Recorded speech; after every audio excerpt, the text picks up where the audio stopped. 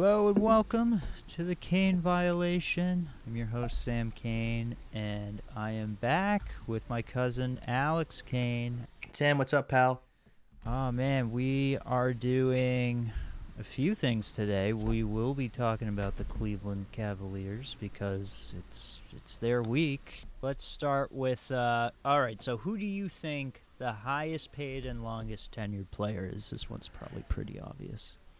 So I'm guessing it's Kevin Love. Yeah. He's highest paid still, too, even with Jared Allen's new contract. $31 million. Ooh, yikes. And He then, started 0 games this year. yep, That's crazy. coming off the bench, and then next year, $28.9 million. Wow. It's still one of the worst contracts in the league, even though there's only an additional year after this one. I was looking at all the high contracts. There's not that many bad contracts out I think there. John Wall is pretty bad, right? Oh, John Wall's terrible. Yeah, I think, Wall. yeah, Kevin Love, those are probably the worst, too, by far. Yeah, and then even Wiggins. And he's good. Like, were you watching that game last night? Like, he's a good player, you know? I like Wiggins. Yeah, he's just making double what he should be making. And he never misses games. He plays all 80. I know we're talking about the Cavs, not Andrew Wiggins, but I guess it makes sense. He was drafted by the Cavs, yeah. So there we go. That's a good, yeah. Okay, so this one I actually had to look up just now. Highest paid player on each team that has played in the G League before.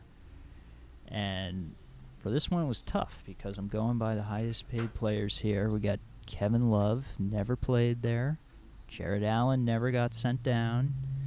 Rubio never got sent down. Lauri Markkanen never got sent down. Mobley, way too good.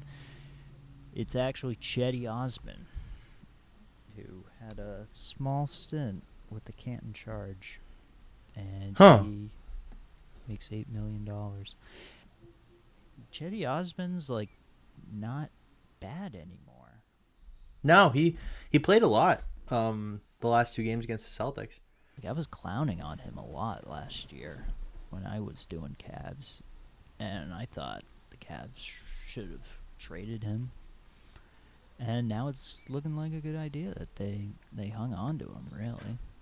He's under contract for 2 more years after this for very, very cheap. It's $8 million now, $7 million next year, and then $6 million the year after that. It's like chump change for an NBA rotation player. Yeah, definitely. Yeah, he's still just kind of a Turkish weirdo, but he's solid. Yeah, he just didn't seem athletic enough to be a forward, and he wasn't the greatest shooter. But he made 6 threes the other night, so clearly found his touch. Yeah, I know what you mean, though. I don't like the small forwards that can't really flex out to play against bigger guys, but also are a little too big to hang around with the guards. Yeah, it just seemed like people could take advantage of them when he was guarding them. So there's a lot of injuries on this team right now. We just found out today that Evan Mobley is going to be out, I believe it's 1 to 2 weeks, which is very unfortunate. Yeah, he's having a great rookie year. He leads the team in blocks, which is weird because they have Jared Allen. Yeah, so we got a little Twin Tower thing going on with this. And as soon as they picked Mobley, on the draft podcast, Greeny and I were joking about, what are they doing, whatever. They already have Jared Allen, but, that was short-sighted thinking. Mobley was, the best guy on the board. Of course they're going to pick him. They're not going to worry about Jared Allen. So then I thought... Yeah, exactly. It's better to just pick the best guy on the board in the NBA than for fit. Yeah. Right? That's always the case. If you're at the very top of the draft, if you're drafting for fit, There's a reason why you're drafting second. It's because the guy you have clearly isn't good enough to be. Well, I know there's a lot of extenuating circumstances there, but if you're worried about, the center that you have on a team that won 20 games last year, then, I mean, come on. Unless it's Shaquille O'Neal, then you just draft the top guy available. I know, and the most famous example, I think, being the Cavs in 2013 picking Anthony Bennett for fit when they could have had Oladipo, which Yeah, they that was didn't dumb. want because Kyrie was the point guard. That was awful. But they ended up getting Dion Waiters, right? Was that draft, or was it the draft before? That was the draft before. Okay, so they had Waiters and Irving. So yeah, maybe that's why they didn't want Oladipo. But Yeah, I guess that thinking makes sense because he's a guard. He's not like, and Waiters is a guard. Like, there's no flexibility there. You'd be playing 3 guards. yeah, But you have to, I just feel like you always take the talent. You can always move on from one of the other 2 guys, and I don't know. yeah, and there didn't really seem to be too many like all-star potential guys in that 2013 draft. I think Oladipo was, by far the guy who stood out the most, who had the most all-star potential. And then, of course, Giannis was in that draft, but no one could have predicted the player he became. No, and people forget he wasn't good those first couple of years. Like, he showed potential, but it wasn't like a home run immediately. Like, it definitely took some years before he really blossomed. And their only real scouting intelligence, I feel like at the time they had on him, was dribbling around chairs and hitting layups over trainers. So there was no real track record for like him being successful. I think he was only like 6'8" at the time. It wasn't even like he was done growing then. Yeah. So, yeah, because we picked Kelly Olynyk, I remember, and that kind of gets thrown in Danny's face a lot. Like, oh, you should have drafted Giannis. Well, it's like, yeah, well, we should have done a lot of things. Hindsight's 2020. Well, the thing is, we had the 16th pick, and Giannis was picked 15th. I don't know when exactly we traded it, but we traded it with, I think we gave 16 and maybe like a second rounder to move up to 13 to get Kelly Olynyk. Still in the league. Wouldn't mind having him on the Celtics bench right now. Yeah, he actually would be perfect. Yeah. Maybe someday Josh Richardson for Olynyk. Like, could you imagine just swapping out those dumb Grant minutes? That freaking walrus Grant. If we could just get him off the floor and slip Kelly into that spot, oh man, we'd be working. So, Jared Allen was hurt as well this past game. Got Colin Sexton is out. It looks like it's going to be a while. Really bad timing considering that he's going to be a restricted free agent this summer. So that hurts his contract negotiating, I imagine. Yeah, and apparently he's not very well liked. Really? Yeah, I guess he's not the best locker room guy. He's very shoot first. I don't like, that's obviously just hearsay. It's not exactly like concrete. But that's just what I've seen, is that he's not the best teammate to have around. Or not like he's an asshole. He's just not a great guy to have. Okay, well this leads me to the question of I think I know who you're going to pick now. Would you rather have Darius Garland or Colin Sexton? It's definitely close, and last year I would have said Colin Sexton 100 times out of 100, but this year I would have to pick Darius Garland. He's just far superior. I don't think, even though they average pretty much close to the same points per game. They both average 16, but Garland has him by 0.8. Garland averages almost 7 assists a game, which is 5 more than Sexton. That's right. Yeah.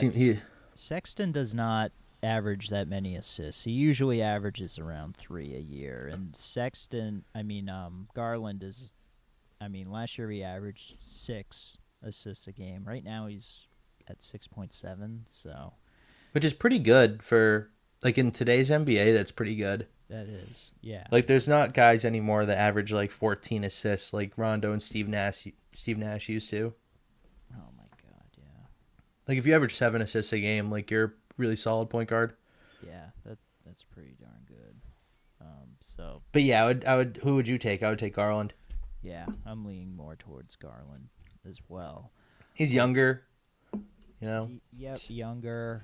I mean, if you can get Colin Sexton on a team-friendly contract this summer, I'd say why not?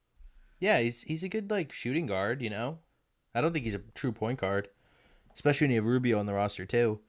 Like, he's Right. pretty consistently going to be off ball with that trio. Mhm. So I like him in that role though. Like, he still can get buckets. I look at him like I look at like why can't I think of his name? The guy in the Timberwolves. Um, damn it, Malik Beasley. Okay. Where it's just like, yeah, he's a good 16 to 19 points a game guy. He'll bring the energy, be aggressive, be athletic.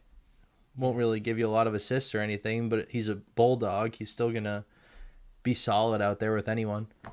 Yeah, he's a good piece to the team. Probably not going to be an all-star. I don't think.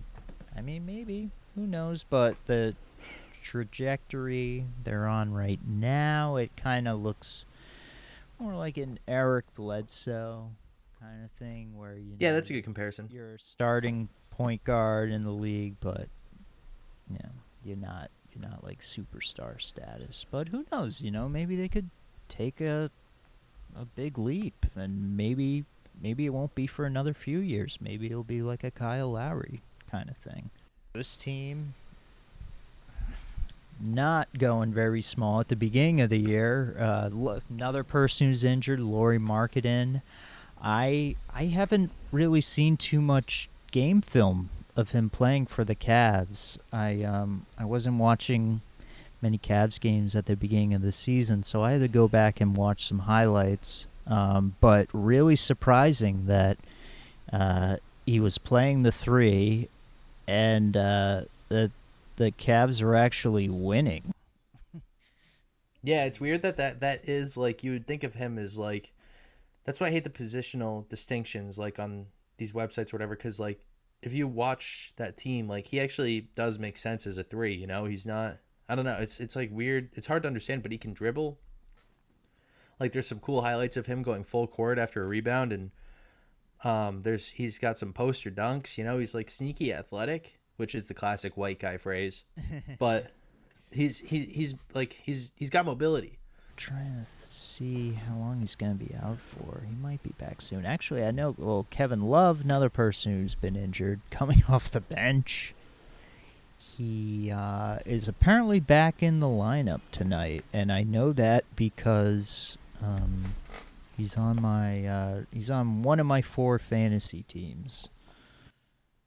Actually, I got. It's sad that he's kind of butt cheeks now. Yeah, Like, he didn't even come close to making the Olympic team. yeah, it makes me feel old. Like, oh my God, Kevin Love's 33 now, and I don't think anyone's gonna trade for him. Not And if they this do, it will be like a weird LaMarcus Aldridge in Brooklyn type situation where it's like, yeah, you're just going to like play with the superstars. It's not like he's going to actually like play a real role somewhere. No, yeah, I don't see him going anywhere. It sounds like he doesn't want to buy out or anything like that. He wants to get his full contract, which Yeah, just get that money.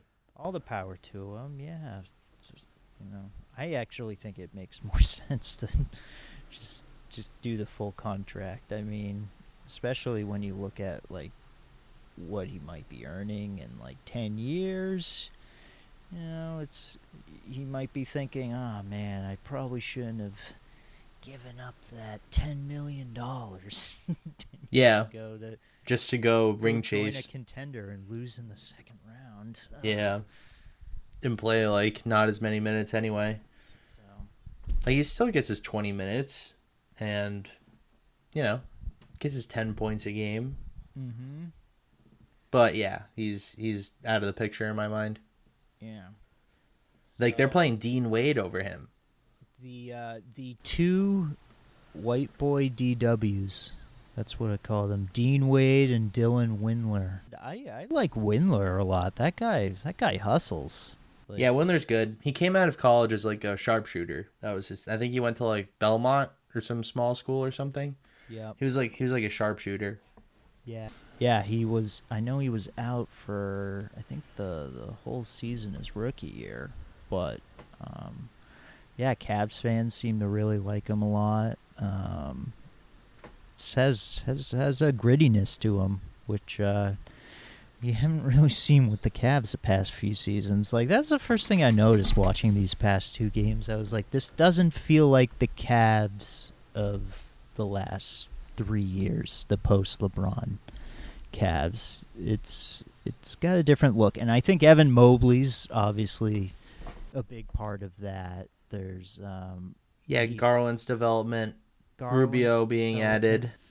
Yep, Slick Rick. Yeah, He's always just been so underrated. He's an unbelievable passer. He can get buckets. He had 37 earlier this month against the Knicks. 37 and 10. That's right, at Madison Square Garden. Yeah, 37 and 10. And like I feel like it's not. He's just not even really like. I don't know. Like maybe like people consider him a good player, but I think he doesn't get enough of the credit that he deserves. I think he's like a borderline great player. Just never like people just don't understand his role. I guess because he doesn't always he can fill up the stat sheet, but he doesn't always do it. But he's a great defender. I feel like everywhere he goes, he's good. You know, like remember he went to the Jazz and they were really good. He kind of jump-started them. Yep. He was obviously great on the T-Wolves. Like he's been really good for this Cavs team. Like I don't know, I think he's kind of underappreciated. Yeah.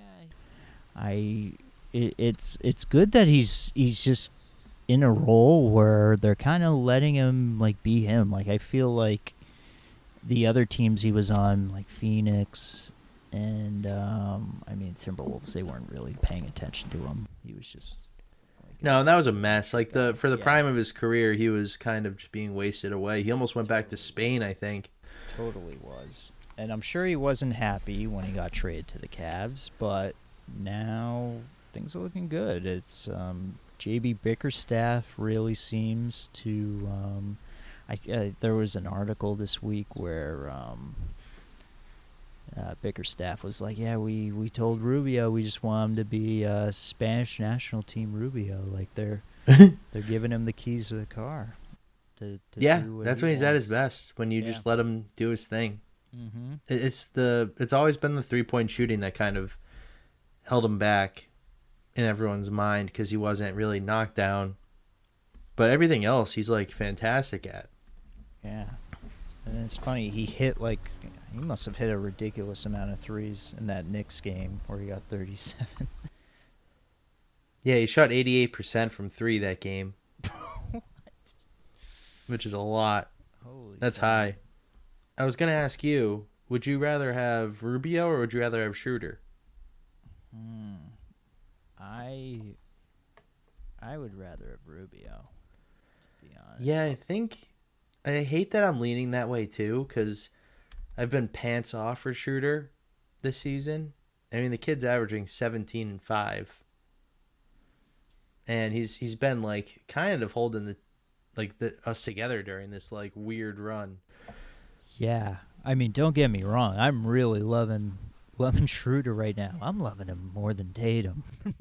Yeah, me too. Like he's been closing the games for us. Like the other night in the Cavs game, he was closing that game for us. He hit a couple big shots in that last couple of minutes. That he had that huge layup. He missed the game tying shot to them in the first game. I think that was to them, right? Over the weekend? Yeah, it was. At the end of regulation, he missed that little floater but they were trying to do something else, but it's funny how they put it in his hands that game instead of Tatum to close the game, and we text about it all the time. Mm-hmm. How Tatum is just such a frustrating closer at the end of these games, and it was refreshing to see someone else make something happen.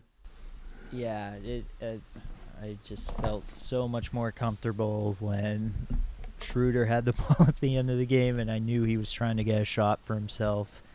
He's got a nice turnaround, mid-range jumper, and sometimes his 3-point shooting is shaky, but he can get to the basket as well. He's so quick, but yeah, he's so true. He's been really saving the Celtics' ass this season.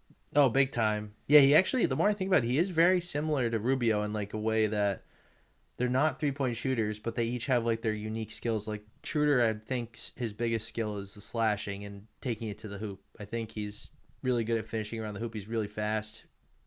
He can get around guys pretty easy. Rubio is obviously more of a playmaker, but they're both like ferocious defenders who can pick guys up full court. They always bring the energy. They're good guys to have out there. They can handle the hell out of the rock. And they can score points. Like, they can just always score points.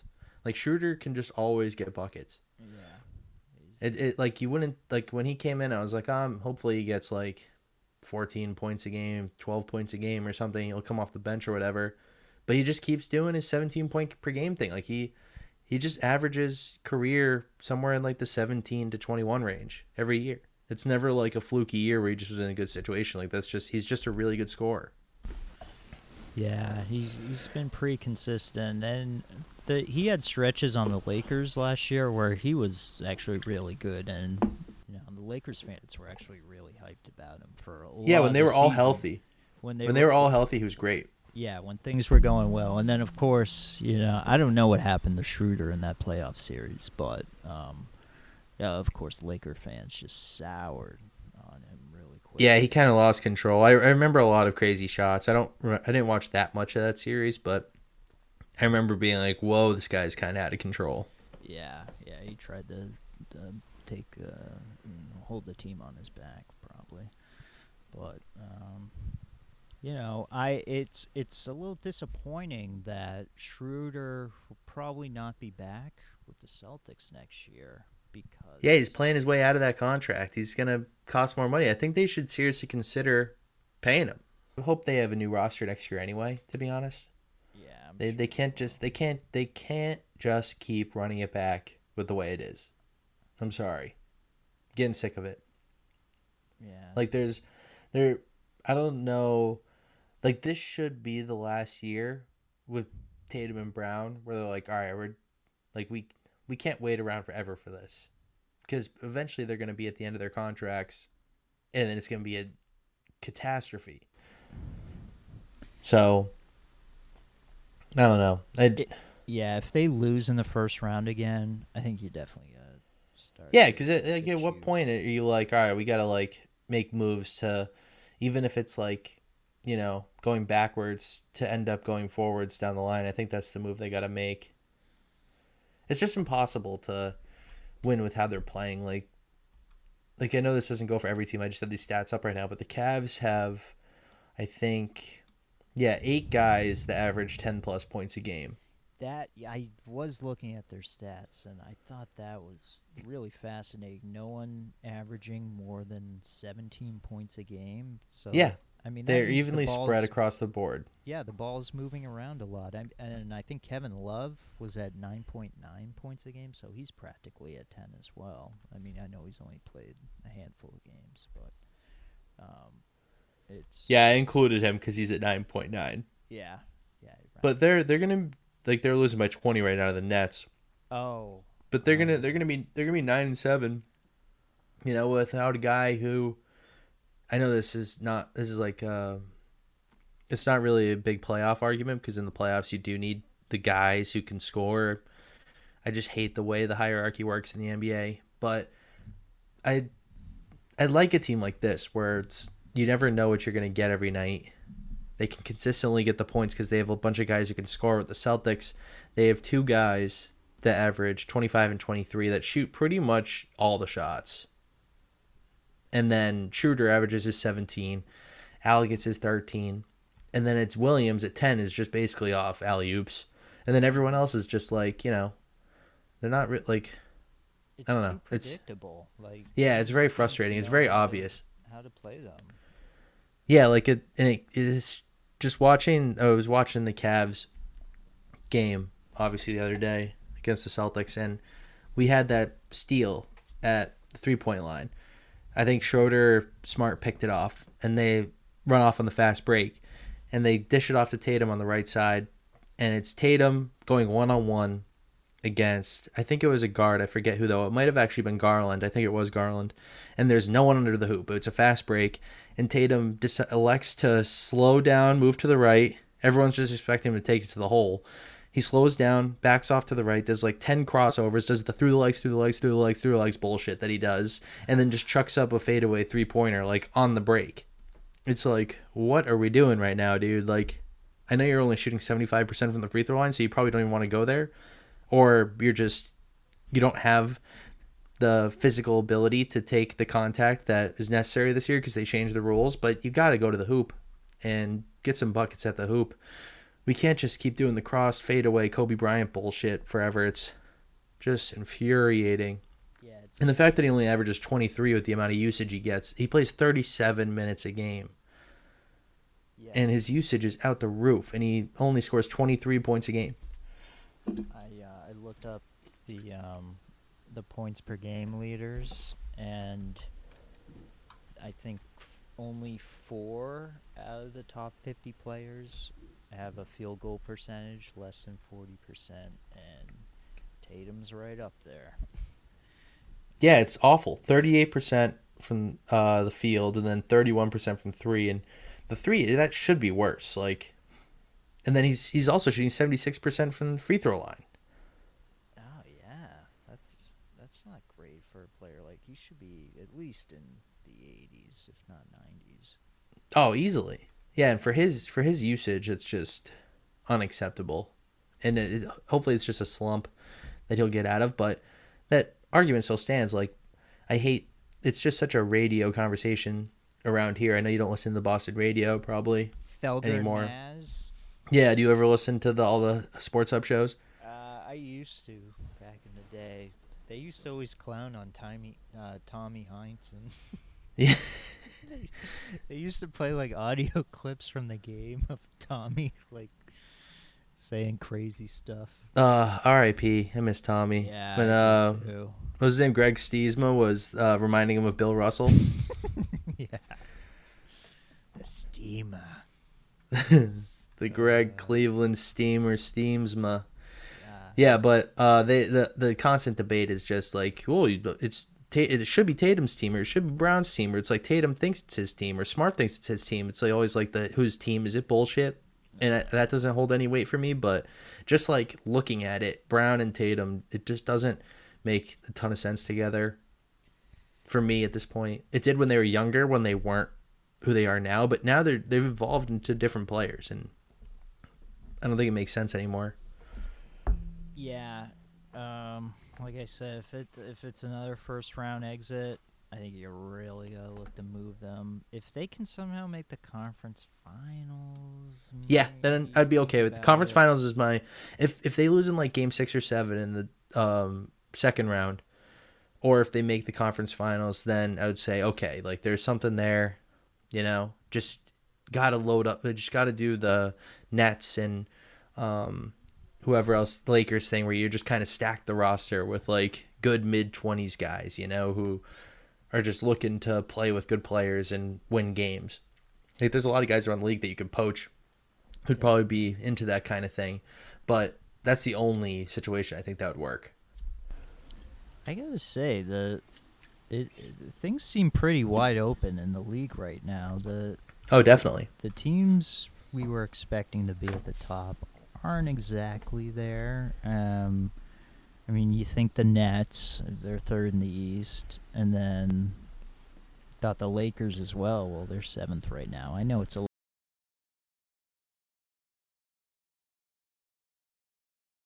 question. I want to get you on the spot. Who do you think leads the Celtics in blocks per game? Is it Horford? Yeah. Yeah. See, we got that. I would just assume it was Williams. Like, I went and highlighted the stats, like the leaders, the stats, and I just immediately went to Rob's name and just highlighted the blocks. I was like, wait a second. Yeah. Al averages 0.5 more blocks a game than Rob? Yeah, you would think it's Rob too. I have both of them on different fantasy teams, and I've noticed that Horford's been getting a ton of blocks. I get notifications on my phone that Al Horford got 6 blocks today. He gets a ton of Congratulations! blocks. Yeah, He had like 5 in the first quarter of a game a few weeks ago. It's like what is happening? yeah, he made Mobley look foolish last game. Like, It's so weird. It's so weird. yeah, he's been Like and he's him. second in the league in blocks per game. Second. Is he really? I didn't realize Yeah. it was that high. Miles Turner averages 3.3. And then Al is second with 2.3, which is crazy that it's that big of a gap. Like he averages more blocks than Rudy Gobert. What? Yeah. It's insane. Yeah, he's aging like wine right now. I hope we can keep him around for a little while. Yeah, but I think we have him on contract, right? Like he's locked up. I think he's locked up this year and next year. Yeah, I think everyone assumed because I think next year's contract's worth 14 million out of the 27 million. That everyone just assumed, either will waive him and eat that money or trade him. But now it seems like we should just keep him next year. Yeah, just keep him. Give him some money. Just be like, hey, you want to play for, want to finish your career 4 years, 60 million? Like, come on, how does that sound? Yeah, definitely. Just say. But how funny would it would be so perfect to like cap off this like 5 year Celtic run if we get to the free agency and he has a player option and he just waives the player option and goes and gets a huge deal somewhere else again and we just lose him again. Deja vu.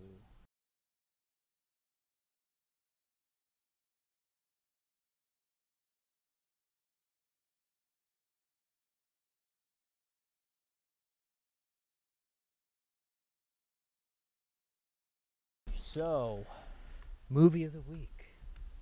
Switching gears. Now, I mean, I didn't expect to find this kind of movie in my creature feature book, but going through each page, what I'm doing, I'm in the bees right now, and I came across this movie, and I was like, yeah, I've never seen this. I probably should have seen this before, but I haven't. I didn't know what this movie was about at all. All I could picture was the poster that has John Turturro on it. Yeah, with the mosquito on his face. Yep. The movie is Barton Fink, and I'm really shocked that I haven't seen this before because it has psychological thriller elements, Yep. and That's basically what it is. Yeah, and it's about Hollywood, Yeah. like old Hollywood. That should be like one of my favorite movies is The Player, and that has both of those elements. And I didn't realize what the plot was. That's probably why I didn't check it out at all. I still don't totally know what the plot is. Yeah. So I mean, like an hour into the movie, I'm still wondering, like, why is this in a creature feature like sci-fi book? Like, this seems to be just a standard picture for the most part. I mean, there's some strange stuff going on, but nothing supernatural or anything like that. But I mean, by the end, you definitely realize what's going on. But the two big things that stood out for me was the camera work, which was done by Roger Deakins. Really. Yep, one of the goats. Yeah, I didn't realize all the movies he did. He's worked with the Coens a lot. I think he's done like most of their, like 75% of their movies. Yeah, I think he did Fargo as well. Yeah, Fargo, No Country. He did Oh Brother, Where Art Thou? Probably, I think. Mm-hmm. Like, I think he's done a good amount of them, but I can't list them off the top of my head, to be honest. But I just know they have a partnership.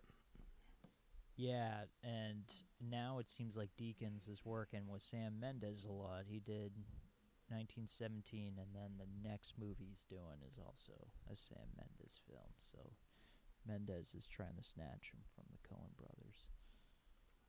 Yeah, I forget the name of their first cinematographer. They used the same guy for their first like couple movies, but I can't think of his name. He became a director, Barry Sonnenfeld, Oh yeah, and yeah, then yeah. and then they moved on. He moved on to be a director, and they moved on to Deacons, I think, for Miller's Crossing, and then for this. But yeah, they're a perfect combination. The movie is shot so perfectly. It's like because it doesn't make a lot of sense. Like I do see it a lot like The Player. I also see it a lot like they I guess they had a lot of inspiration from The Tenet. Have you seen that movie, the Roman Polanski Oh movie from the yeah, I 70s? really like that movie a lot. I have it Yeah, on DVD. that's a great underrated movie. One of my favorites. But it's Definitely. also a psychological thriller like this. More of a psychological horror. This is more of a psychological thriller, black comedy. That one is definitely has more horror elements, but it's very similar. And you Yeah. could tell they kind of took a lot from that, but like they share the thing that they don't make a lot of sense. Like I've seen this movie 3 times, and the first time I think I fell asleep for like the bulk of the middle. I had no idea what was going on at the end. I was like, that thing sucked because I had no idea what was happening. And then the second time I watched it a couple of years ago, I really liked it. And if you pay attention the whole time and you're intent on it and just enjoy it for what it is, it's a really cool movie. And when I watched it again last night, when prepping for this, I kind of forgot how great it was, and it's kind of slept on as being like one of their best movies. Oh yeah, that. Like it doesn't seem like it should be good because like it's not really about much. Like, what do you think that Barton is just in hell? Like that's basically like the crux of their point. Yeah. So, I mean, I had no idea what was going on when it ended. I was just like, what? But I knew it's the Coen brothers. There's much more deeper things that I'm not picking up on. So I did my research, and yeah, I did see that theory that yeah, Barton is really just descending into Hollywood hell, I guess, and that could be it. There's some Dante's Inferno references. I mean, we got the Bible in multiple shots as well, but there seems to be other things going on. A lot of different ways you can interpret it. I I One thing I picked up on. I didn't look this up, but I kind of put this together. I figured Hollywood is, there's a lot of like bloodsuckers out there, and maybe that's why he kept getting bit by a mosquito. Because I remember Barton telling, I think it was the John Polito's character about like, or no, it might have been the agent Michael Lerner's character about the mosquito that's in his room, and then he says, "We're in Hollywood. There's no mosquitoes here, or whatever." So, thought that was interesting. Yeah, everything But with Michael Lerner was great.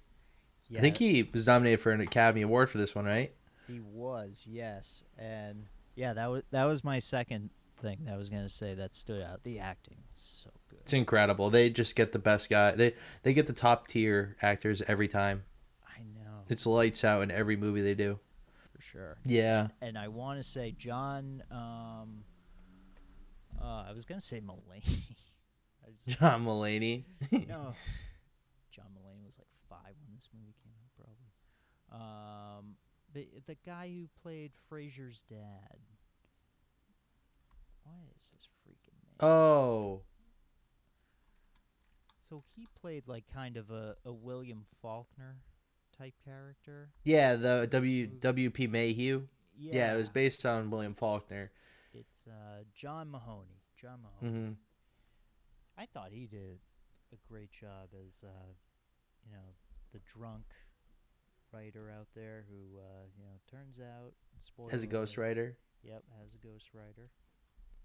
Yeah, I thought that was really cool.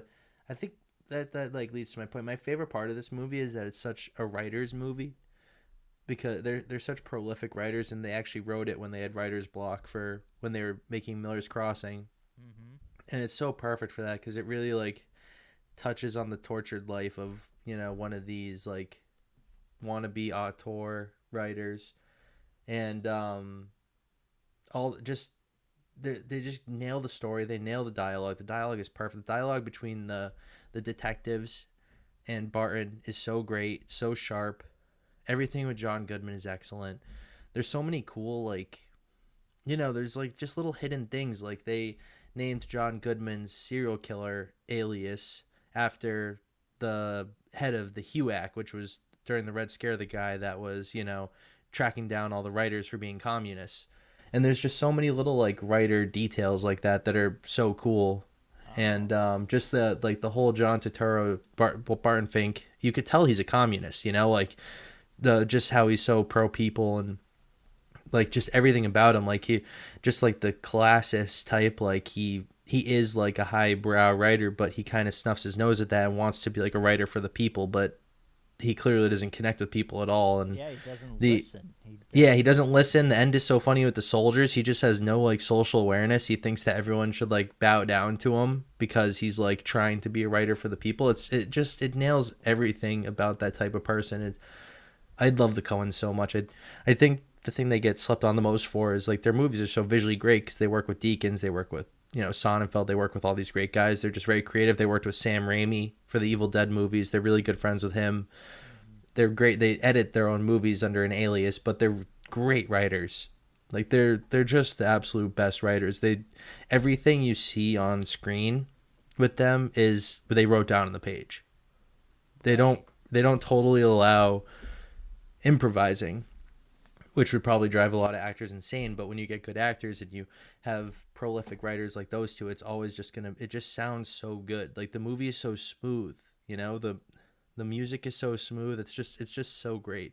I know I'm sounding like Chris Farley in that SNL sketch right now, just talking about how great everything is, but it really is like if like on first watch you're you're gonna have to go back and watch it, Sam. Like definitely, like it's one of those movies where you have to go back and like notice everything that like you didn't appreciate the first time because it was a snooze fest when I first watched it. I didn't totally because you're used to the Coens, you're used to, you know, like it's witty, like it's still witty, but like you're just used to something you could follow along with and like understand right away, and it's like a fun time. Like it's very like everything they do is very comic, but this one was a lot more subdued and a lot more like under the radar stuff that you wouldn't totally pick up on first watch, which is really cool. Yeah, I mean, I like researched like interpretations for this, and there were some people online that were saying like, "Oh, this is one movie that I wouldn't want to watch again. It's one of those you see it once and that's kind of it." But I definitely feel like I need to watch this Yeah, the end hits a multiple lot harder when times. you watch it again because, like, during the movie, you start, like, I know that we're really spoiling it here, and I'm guessing it's not, I think, very well seen movie. Like, I don't think a lot of people have seen it. Not a lot of people care about it, to be honest. But, like, you start to notice on second watch and third watch, like, you just look at that picture, and it's, like, so cool to think of the ending and how that ends up being like, was that like real, like what is this room like? You don't like those, it's just the little things like that you just don't totally pick up on in first watch that really makes it a cool movie, which is why I love going back, and I'm gonna definitely enjoy it more often now. I'm definitely gonna go back and watch it more often. Yeah, it's you're kind of wondering like as Barton just completely descended into madness where he thinks he's now in this painting. That's Yeah, uh, that's a major spoiler as well. We're just spoiling this. I mean, yeah, it's it's 30 spoiled, like years old. it's, yeah, it's not shame on you because it's not like a very well-known movie, but like just you go watch it before you listen to these things, for God's sakes. Yeah. But yeah, I I loved that. I loved that ending, where it's like it really did feel like, in my interpretation of it was that it's like a Hollywood hell. Like Mm-hmm. he's now on like he's now on the merry-go-round, or like um whatever the fuck. Why can't I think of the Ferris wheel, where Mm-hmm. it's just like he's just kind of in perpetuity, just doing this. It's gonna be the same thing over and over again, rinse repeat. Write the script, get shit on by the agent studio. It's gonna be like garbage. They'll probably change it up, make a movie out of it, and then it's just go back to the writer's room in the hell, the hellhole of that hotel, and you have to do it all over again for really no, like, he thinks he's writing for the people, but he's just writing a stupid wrestling movie that gets the guys like, I don't want any of this, like, in the mind stuff. I want just wrestling, I want dumb, stupid stuff that people just want to go watch. And I think that was a pretty cool, you know. That actually that interpretation makes the most sense for me. The Now that you put it like that, because I watched some things online, and no one really. I mean, I heard the Hollywood Hell thing, but I liked how you put it about, yeah, you're on like a Ferris wheel. Like, once you get into the system, and you're making money doing these movies you don't want to make, but you're just doing them because that's where the money is. And yeah, Yeah, and it's like he's delusioned by thinking he's doing something else, like he thinks he's doing this great work for the people. He's like this very important guy. yeah, he's up his But own like, ass. Yeah. yeah, but it was such a perfect ending, because that it's like that dancing scene with the soldiers was so, it seemed so out of place. But when you think about it like that, where it's like he's celebrating like finishing this work, and he thinks it's like the most important thing ever, but in like the scheme of things, like, it doesn't even fucking matter. And he's there yelling at everyone like, I'm like this important writer, like I work with my brain, like, all that stuff, just grandstanding about how great he is or whatever. And he just gets literally shoved to the ground. And it's like, and then he just goes into the office the next day with the script, and the guy calls it a piece of shit and says, you're going to stay on contract forever, basically, until like you write something that's usable. So that's kind of how I interpreted it, where it's like he thinks he's doing great, but it's really just like, grunt work, and he's like just a worthless man. Oh man, no, that it really makes a lot of sense. That I didn't quite pick up that interpretation. Well, I'm glad you like that interpretation, because I didn't No, know if I was going to be talking out of my I ass think there. that's it. I think that's it. Because some of the ones I watched, people were saying like, "Oh, it's just him descending into madness," but now it's like, well, I think this is the Coen brothers really giving the middle finger to Hollywood. Like, Yeah, it's the middle it's finger to starting to Hollywood, and it's the all middle finger to other writers too. yeah, it's starting to all piece together now. So yeah, this is definitely another movie I need to watch again. Yeah, you'll like it a lot more again, for sure. Like, it's definitely one of those, and like you appreciate everything about it much more. And like the scene with John Goodman in the burning hotel, like, it's so weird first watch, where you're just like kind of disoriented, because the stuff with the detectives feels so real. Mm-hmm. And like, but and then like you kind of forget about the dead girl in his bed. And like, I've read like some things about it. I don't totally like reading and watching like the what did this movie mean thing. Like, I like, I should say better, like, I'm addicted to that sort of thing, but I hate just like looking at watching those and then like having that be my interpretation. But like, I thought it was like, the one thing I saw that was pretty cool was that like sleeping with the girl and killing her like kind of relieved his writer's block, and like, because after she woke up dead, like that next morning, like he types out the entire thing in one sitting. And like, you're kind of disoriented from that point on, because then it seems like a dream. And then when the detectives come, and John Goodman shows up and shoots them, and the hotel is burning down, and gives them the box, it's just like, what the hell is going on? It's like, on second watch, you're like, oh yeah, like, this isn't real. Like, this makes so much more sense as just like, this guy is crazy. Mm. Yeah, I was so thrown off by the burning hotel. It was so weird. And like the shoes outside the door every Yeah. night, like all that stuff was so strange. But there's so, that's what makes it such a great writer's movie. Everything's there for a reason. Like, there's so many hidden meanings behind all, even as like minuscule as the shoes outside the door. Like, I haven't looked up anything about that, so I don't know if that's like a thing that's been theorized. But that's got to like be something, that there has to be some kind of explanation for that. I don't know what totally it is, but I like, every time I see that now, I'm like, oh, it's like kind of cool, like, it's just these little quirks that make it such a cool movie. It's not just like everything matters in it almost. Yeah, Maybe these Hollywood writers lost their footing on reality. I don't know. Like you actually like that, even though it's not that obviously, but Mhm. like it's got to be something like that, you know. There's definitely something like that. Could be that. Yeah. Well, I really enjoyed this. I'm giving it 4 stars. Yeah, it's The a shame that it bombed, you know. Like what the hell? this Come on, this America. this is the Barton rating. The Barton rating. How about that? 4 stars. I like that. Yep. So now we have a name for every rating. Got Alice, Abby. I actually can't even remember what I named the 1 star thing. I blocked that movie out of my head, whatever it was.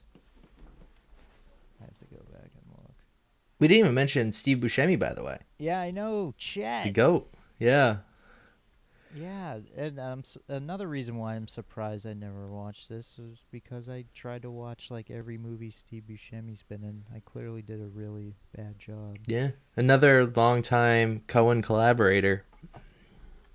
Yeah, he's in Miller's Crossing, obviously Fargo. Yeah. Big Lebowski. Yeah, a lot of people come back for the Big Yeah, Lebowski. they use a lot of the same people over and over again, which is such a cool thing about them, because like it's not like corny, you know. It's not like, oh, you're just like putting your friends and everything, like, and you can't see those characters anymore. Like they still like play great characters. It's not like they actually are right for the roles. That's what makes them really talented. Oh, it's the Kandra rating. That's what I called it. Named after The Awakening of Kandra from 1983. Really boring TV movie. It was actually interesting story, but the terrible execution. Basically.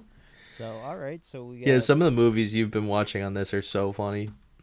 Dude, I'm surprised I'm even finding them. Like. Yeah, like this YouTube. must have been a sigh of relief almost, you know? It's like halfway through you're probably like, "Oh, wow, like this is great. This isn't just like, you know, bad taste where people are throwing up and eating it." Yeah. This is like the top 250 podcast. This is like I know the podcasts are so polar opposite, and like, but I'm the same. I'm like very much so into the other stuff from this podcast, more so than like Singing in the Rain or like prestige movies that are like considered the best movies ever, you know? Yeah. Well, you gotta mix it up. Unfortunately, I go on either the really bad or the really good. I don't see enough of the middle ones, I guess. Well, I guess that leaves us room to do a middle of the road one with all like the mediocre movies, like our favorite River's Edge. Got to get River's Edge in. Yeah. Got to get Trees Lounge. Got to do all those late 90s, mid 2000s, early mid 2000s, just like $20 to $40 million like random movies that it's like, how did this get made? Yeah, there's so many gems. That's why you watch these. Sometimes, you know, you got to watch like 20 movies, but just finding that one gem is worth it. Yeah, it's so worth it. So worth it. Yeah. All right. Well, that's it. 4 stars. The Barton rating, 4-star rating. Love it. Oodles and oodles of O's, you know. You get 'em from my sister, you get 'em from my bro. All I is man and once an embryo. And my solid gold, I don't cast a glow. Yes, I guess it's reflex, some have no control. I'd rather let her laughter and tally off I go. Canoeing up the river or out into the O. You just know me not, so not play the role. Some are lovey-dovey, I hear crazy crow. Some shake your hand, but this is called the show. I was John Doe, now I'm Mr. Jollico. Pissed with the witness, and now I adore. O's got the world, cause O's was on tour. Girls gave the O's and guys O's for sure. Where they arose, well, nobody knows. What do they mean? Well, here's how it goes. Oh, shoots got the O's when you hold the dough. You know who you are, but they didn't know. And now with respect, they flex like a pro. You're first another nigga, but now an afro. Oodles and oodles and O's and oodles and oodles and oodles of O's, you know. They giving oodles and O's and O's and oodles and oodles and oodles of O's, you know. They giving oodles and O's and O's and oodles and oodles and oodles of Last of the fast plug pipers at the door. In your eye burning like rubbing alcohol. Native is the tongue that speaks the guacamole. Kinfolk with platers in stereo.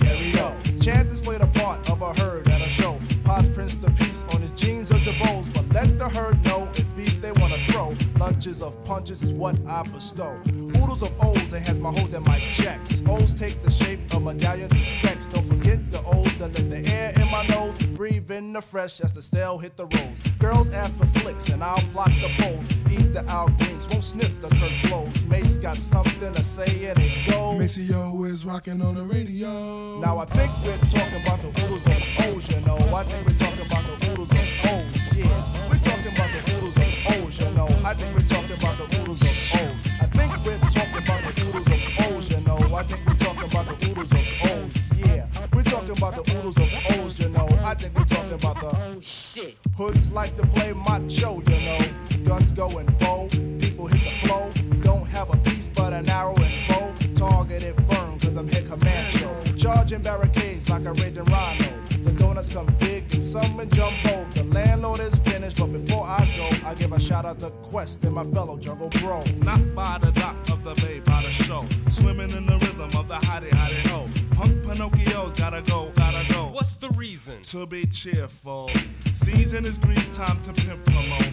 Nuts can no flow if the shade is in the dough. On with me hat, da-da-da-da-da. Dreadlock is heading out the door, y'all. We're selling those, y'all. We're selling those at O's. We're selling those at the corner store, y'all. We're selling those, y'all. We're selling oodles and oodles and oodles and oodles of O's, y'all. We're selling those, y'all. At the corner store. We're selling those at the corner store, y'all. We're selling those, y'all. At the corner store. We're selling those at O's and O's, y'all. We're selling oodles and oodles of O's, y'all. We're selling oodles and oodles of O's, y'all.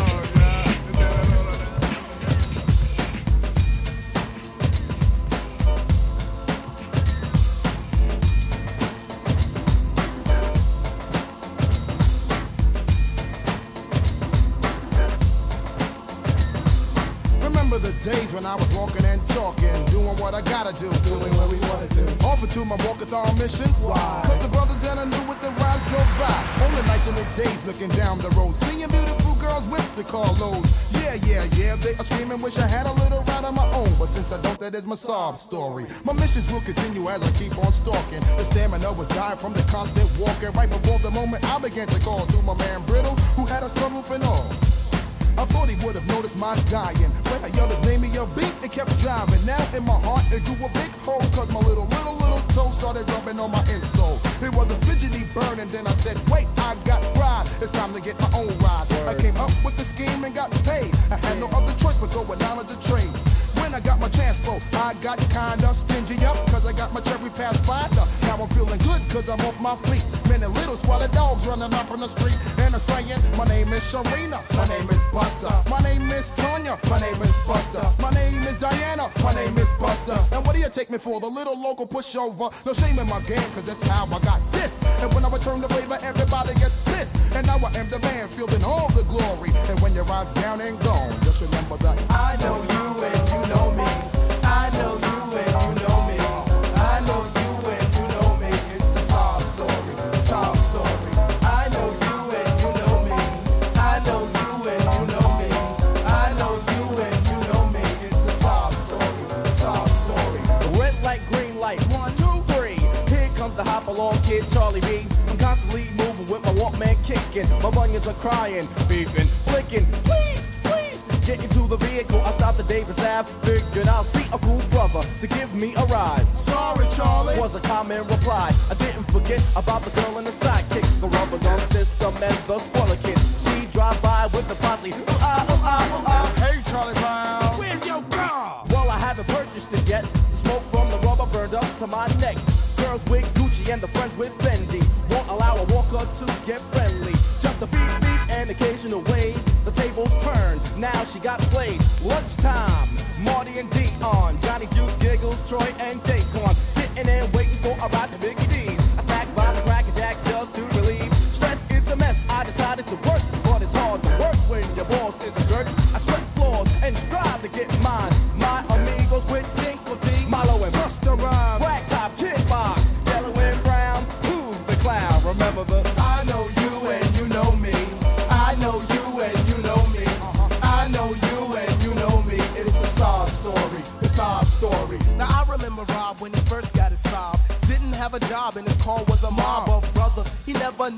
jacking when his car went flat. They wouldn't jack, and when his car was in the shop, they wouldn't stop by to even say hi on the reply. But back came Rob to the same old gang. Hey, yo, what's up? Do y'all wanna hang? Yeah, sure, they say on the quick fast. By the way, anybody got money for gas? Nah, not me. I don't ask. I got it, come on. Watch out, we gonna crash. Well, wait, now Rob just walking like me. The D to the O in the middle, I-N-C. Some say envy, I say on empty. And now he's just walking my sob story. I know you and you know me. I know you and you know me. I know you and you know me. It's the sob story, the sob story. I know you and you know me. I know you and you know me. I know you and you know me. It's the sob story, the sob story.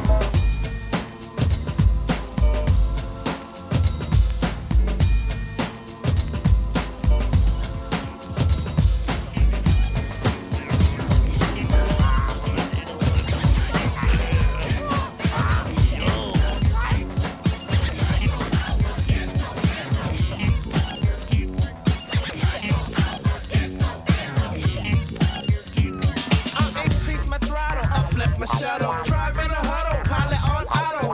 I'm not a role model, more like a psycho. A Bates type of psycho, cutting you like Michael. Halloween character or computer wizard. Hit you with the blizzard, cut your circuit with my scissors. Short circuit crosswire, you're in the crossfire. You get blasted, you dumbass bastard. See, you need the data, better say data. You're looking at the tribe and you're a hater. Coming from inside makes it come better. Or should I say rather together, I'm gonna set ya. Head in the casket, your body in the basket. Just get a task. I told you I'm gonna blast ya. When I'm on the second beta, state of mind of a magnum, you know I'm gonna tag them. You're gonna get funked when I buck you down. You know you're gonna get funked when I buck you down. You know you're gonna get funked when I buck you down. What you're running from is the second beta buck down. Psycho alpha disco beta. Second beta buck down, baby. Psycho alpha disco beta. It's a second beta buck down. Psycho alpha disco beta. It's a second beta buck down. Psycho alpha disco beta. Somebody get bucked down. See, I'm from South Central, busting out my metal, rapping five pedophiles, making me get mental, yo. It make no sense, so here's send the scalpel, stop the massacre. As I get nasal, the phase will be like a murderer's maze, yo. You if I be real inside any kind of cage, yo. Sin is the gangster, me, I'm just a pimp bro, swinging up my deck like a chimp. Simple. So what's the story? You come looking for me? Better just scatter, or you're getting let it. I'm the one who said it, but it doesn't matter. You're gonna get splattered with my funky ill juice, cause I'm the funky feel when making you get real new. My intellect, dialogue, intellect, catalog from what you want me to select. Different forms of beta, psychopath alpha, the way I stay in control of myself. I'm not one of many penny ante on the gauges in the stone ages, make minimum wages. Show me where the stage is, I come to get the brain on. Hey man, get the fuck off the cane, bro. You're gonna get funked when I buck you down. You know you're gonna get funked when I buck you down. You know you're gonna get funked when I buck you down. What you're running from is a psycho beta buck down. Psycho alpha disco beta. It's a psycho beta buck down, baby. Psycho alpha disco beta. Psycho beta really get over. Psycho alpha disco beta. It's a psycho beta buck down. Psycho alpha disco beta. Somebody's getting bucked down. Psycho alpha disco beta. Yo, what's going on?